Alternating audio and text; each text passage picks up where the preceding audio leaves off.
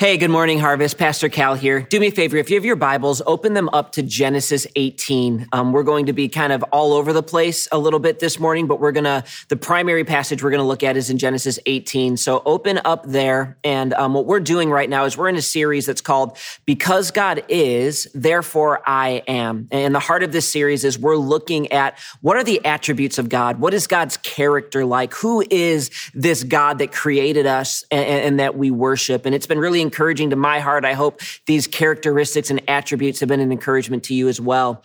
And what we're going to do this morning is we're actually going to look at two characteristics of God because in Scripture, they're so closely tied together, it's almost impossible to separate. And the two characteristics that we're going to look at are God's righteousness and the fact that he is a judge or his justice, that God is a righteous judge. So the title of this message is Because God is a Righteous Judge, I am able to lay down my need for vindication and vengeance. Because God is a righteous judge, I'm able to lay down my need for vengeance and vindication.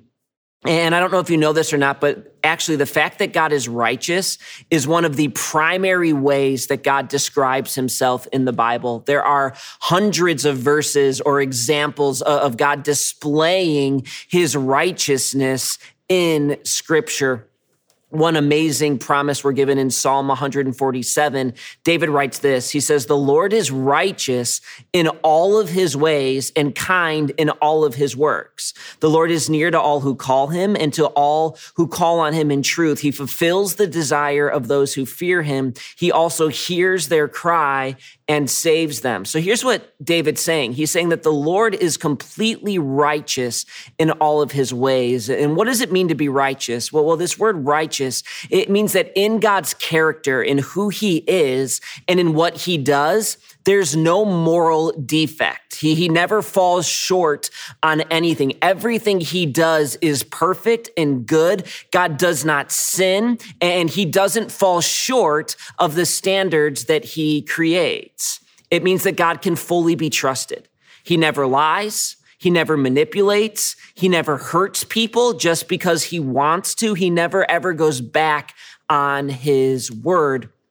And I was thinking, even as I was writing this message, when the New Testament was written, it was written in Greek culture. And the God of the Bible was in stark contrast to the Greek pantheon of gods. I mean, the Greek gods, if you've done or taken that in history class, you know that they were manipulative and they would lie. And some of them were evil and they would fight back and forth and they couldn't be trusted. They would trick humans and they would hurt humans for their own pleasure. And this God that we worship, the God of the Bible, is so much better and kinder because he is righteous and he is good. And he is someone that we can build our lives around because we know that he is who he says he is.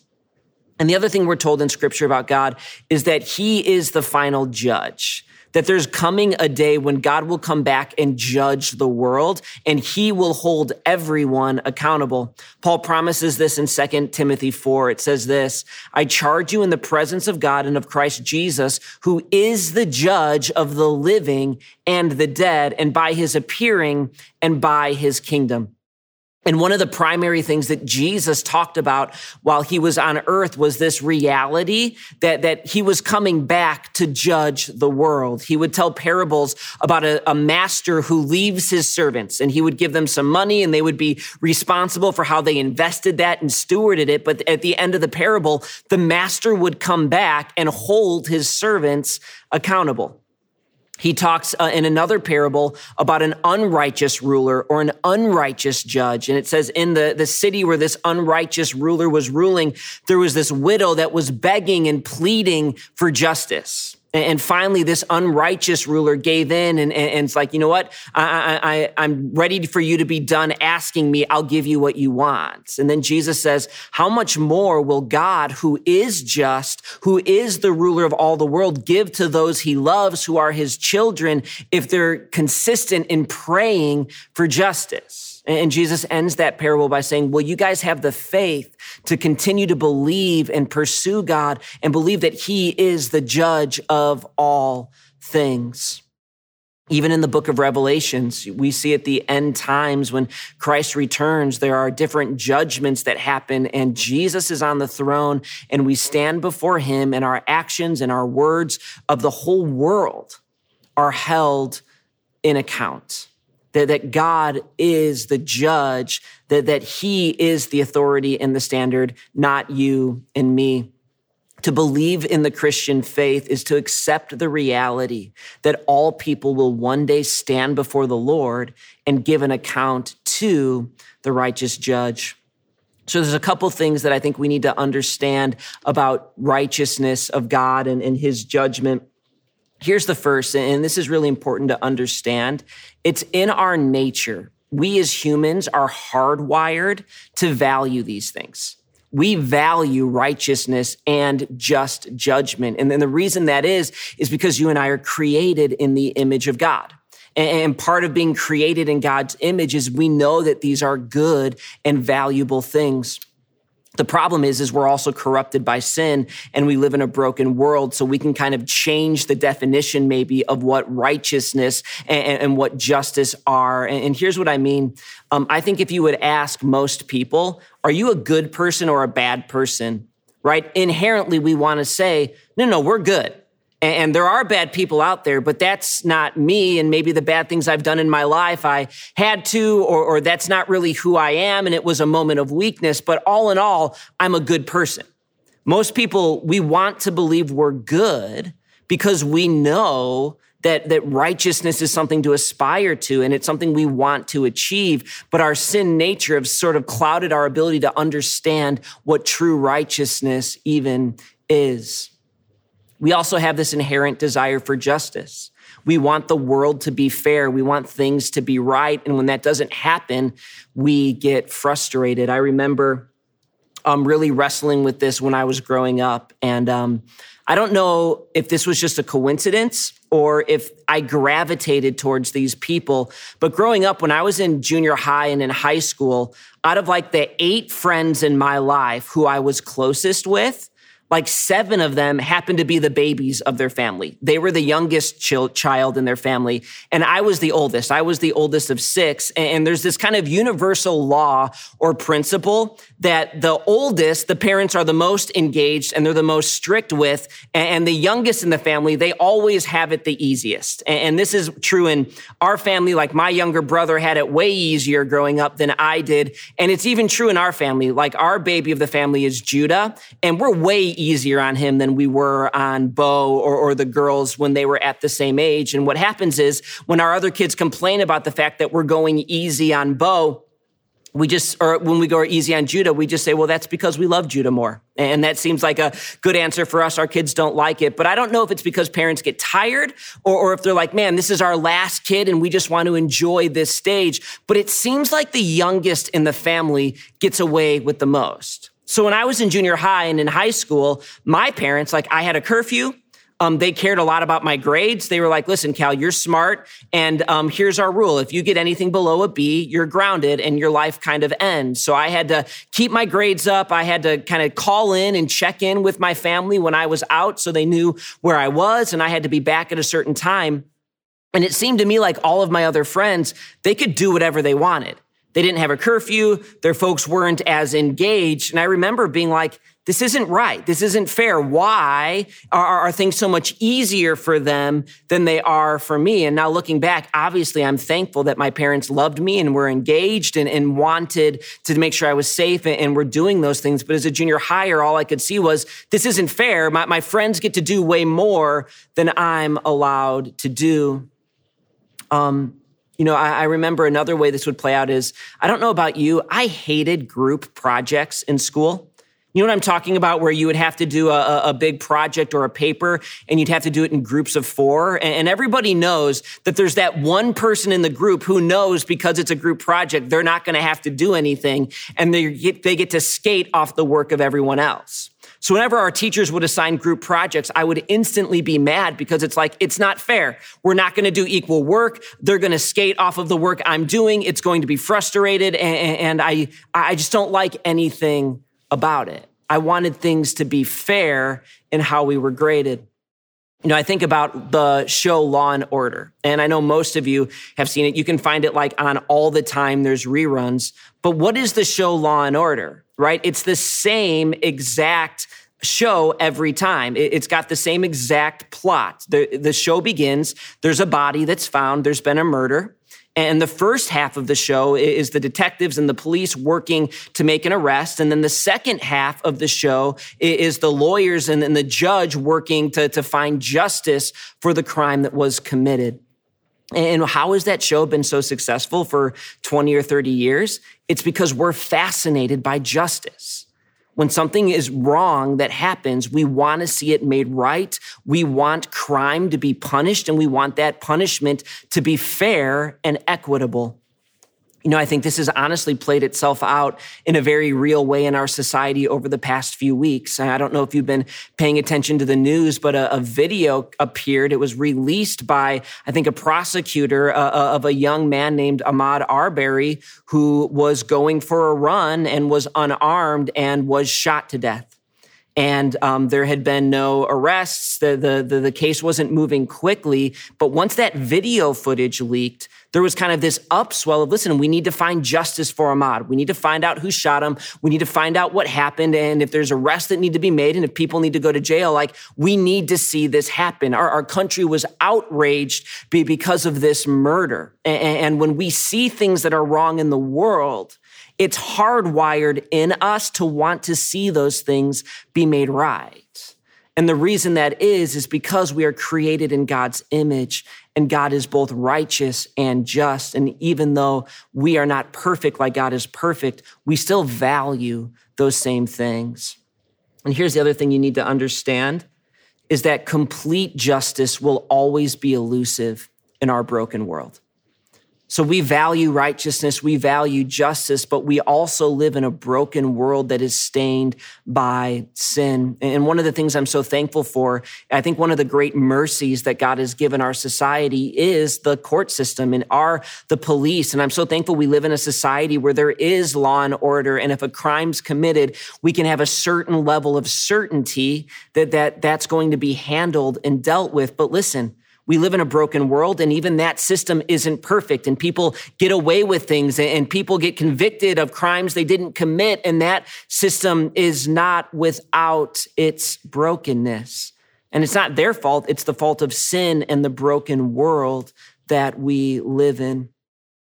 And this happens to us personally, right? People hurt us, and they get away with it. People lie about us. I think all of us have faced some level of injustice or hurt in our life, and we've had to wrestle with, God, why did you allow this to happen? This doesn't seem fair.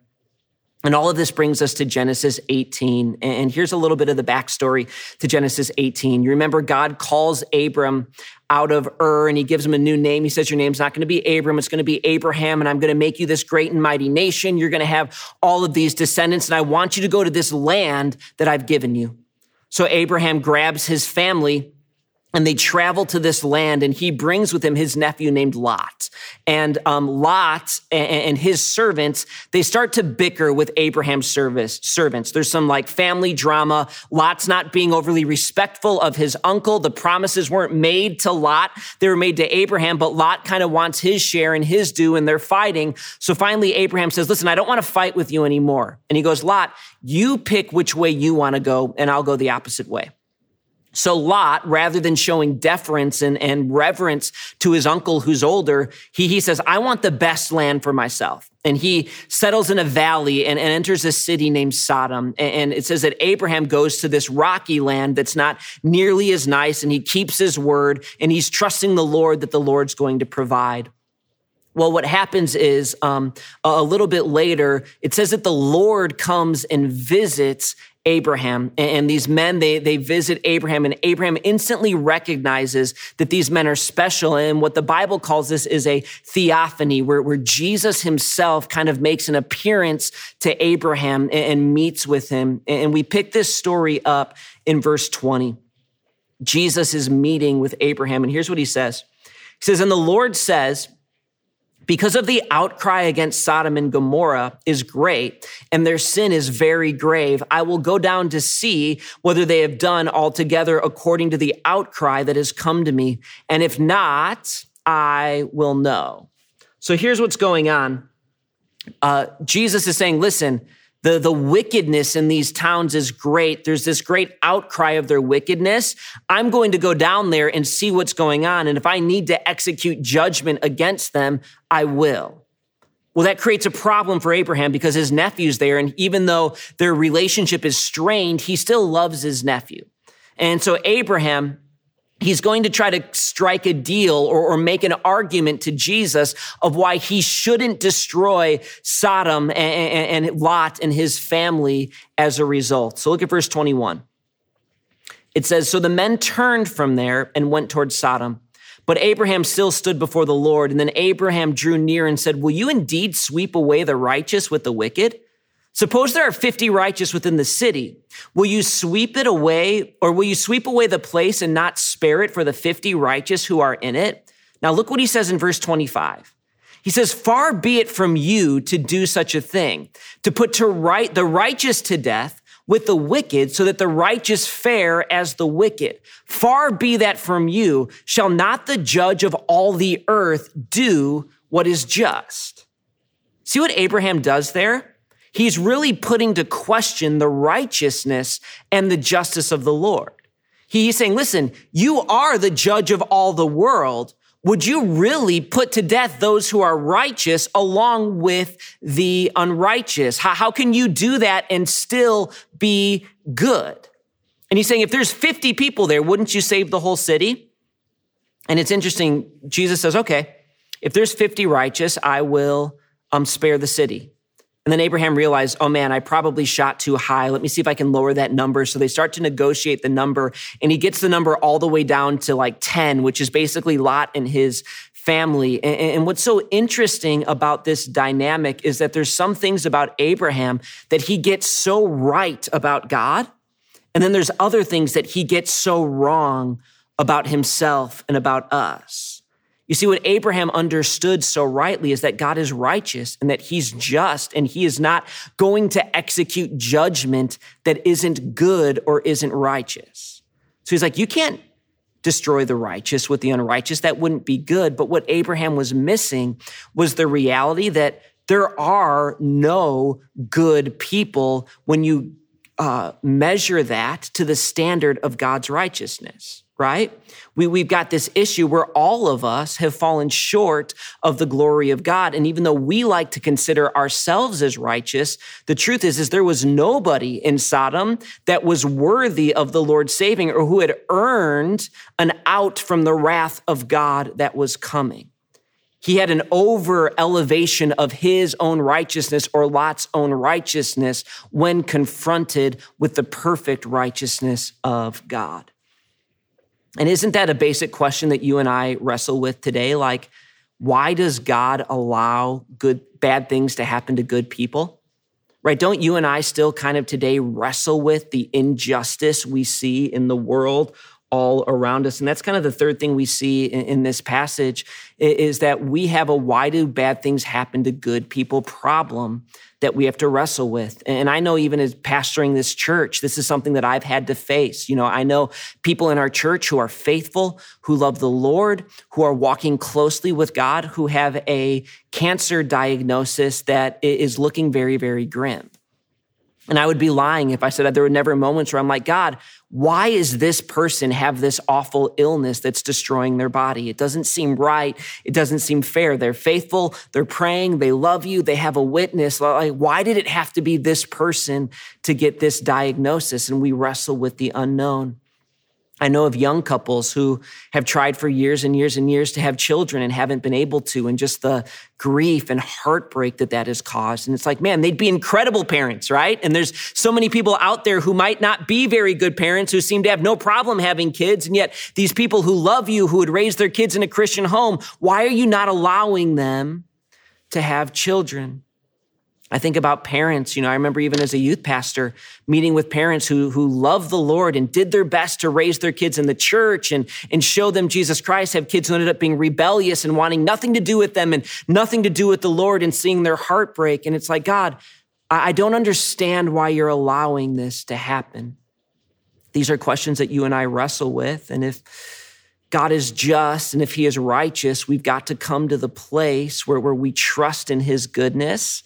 And we have to realize we might not have all of those answers, but we can have certainty around the character of God. And a couple ways to kind of help rightly think about injustice we see in the world, we need to remember a couple things. Here's the first thing we need to remember is that none of us qualifies as righteous on our own.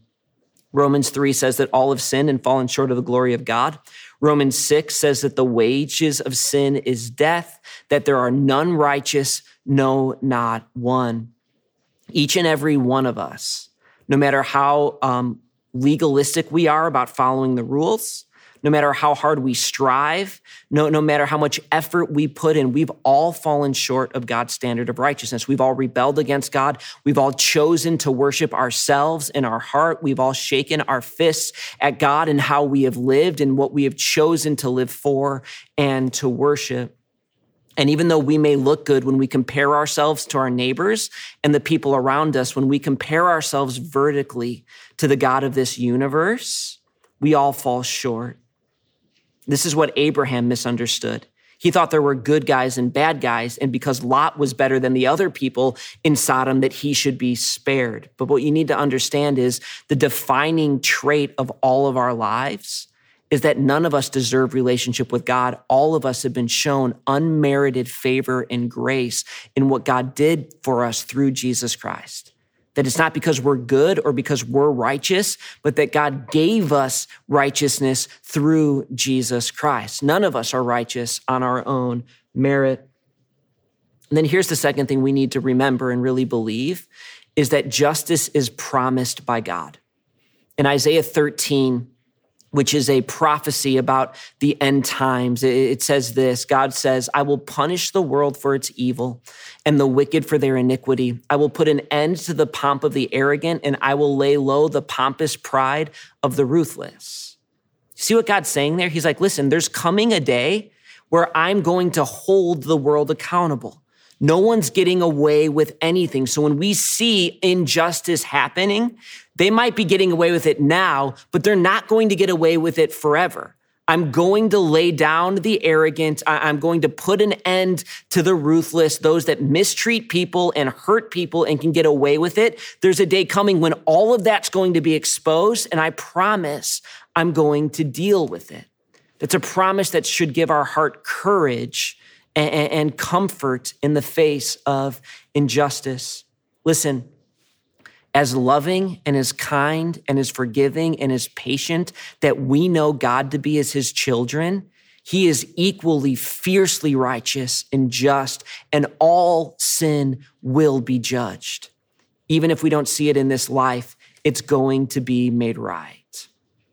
There is hope for us as we look at the world around us. And even though it's broken and even though we see injustice, we know there's coming a day when all of that will be made right. And that leaves us with a decision that you and I need to make today. And here's what I want to talk about right now. And I want to clarify something. Listen, the Bible makes it very clear that God is near the widow and the orphan, and that he saves the crushed in spirit. And one of the things I think that we as Christians need to be doing is if we see injustice happening to other people, if there's brothers and sisters in Christ who are being treated unfairly or people in your life or in your community, it's important that we partner with God and do what we can to surround them and love them and help make justice happen. I think that's a good pursuit. But what I want to talk about right now is how do we navigate when we are mistreated, when we face injustice? How are we going to handle when life towards us doesn't seem fair? I'm not talking about how we interact with others. I'm talking about how do we view this inwardly when other people hurt us? And we've got two choices of how we can handle that. Here's the first. The first is that we can try to take things into our own hands. And the way that happens is we try to do that through taking out vengeance or seeking vindication, right? And what is vindication? Vindication is trying to clear your own name. So if someone says something about you that's not true, it's like, no, that's not right and that's not true. And I'm going to prove to you that you're wrong, right? We try to vindicate our name. We try to prove that what's been said about us was false and that that's not a right perspective on who we are. And then vengeance is trying to get back at the person who's hurt us. You've caused me pain. You caused me sorrow. Now I'm going to make you feel the same pain and the same sorrow that I've felt, right? We try to get even or to make the other person feel what we have felt. And while vengeance and vindication, they make for incredible movies, they actually lead to really, really broken lives. And we're told in Scripture explicitly not to pursue those things. In Romans 12:17, it says this. It says, repay no one evil for evil, but give thought to do what is honorable in the sight of all. And if possible, so far as it depends on you, live peacefully with all. Beloved, never avenge yourself, but leave it to the wrath of God, for it is written, vengeance is mine, I will repay, says the Lord.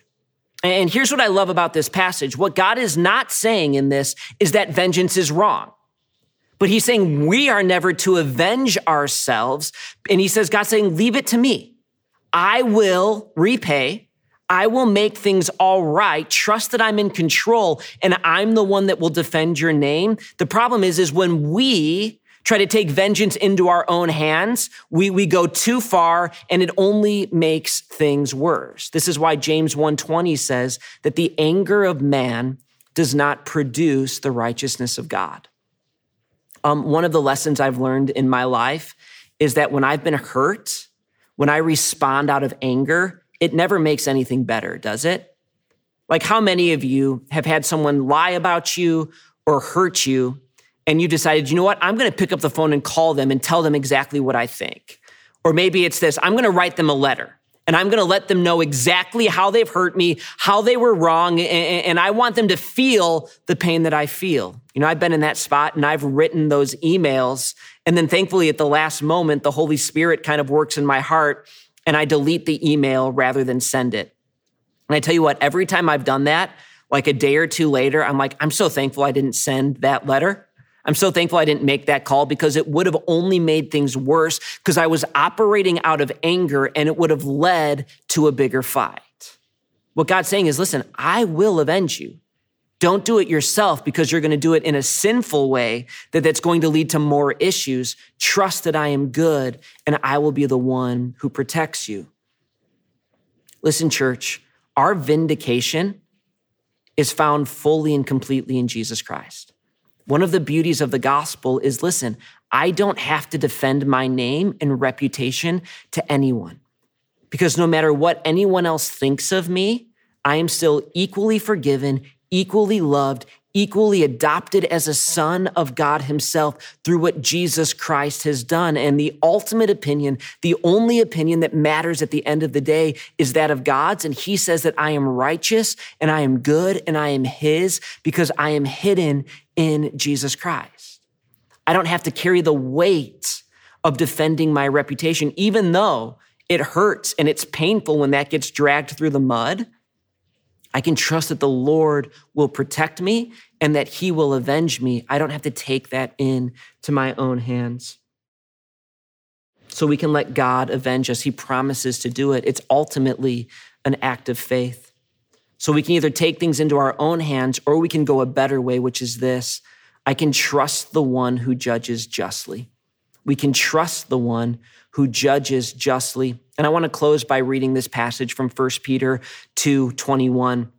And Peter is talking about Jesus. And here's what he says. He says, for this you have been called because Christ also suffered for you, leaving you an example so that you might follow in his steps.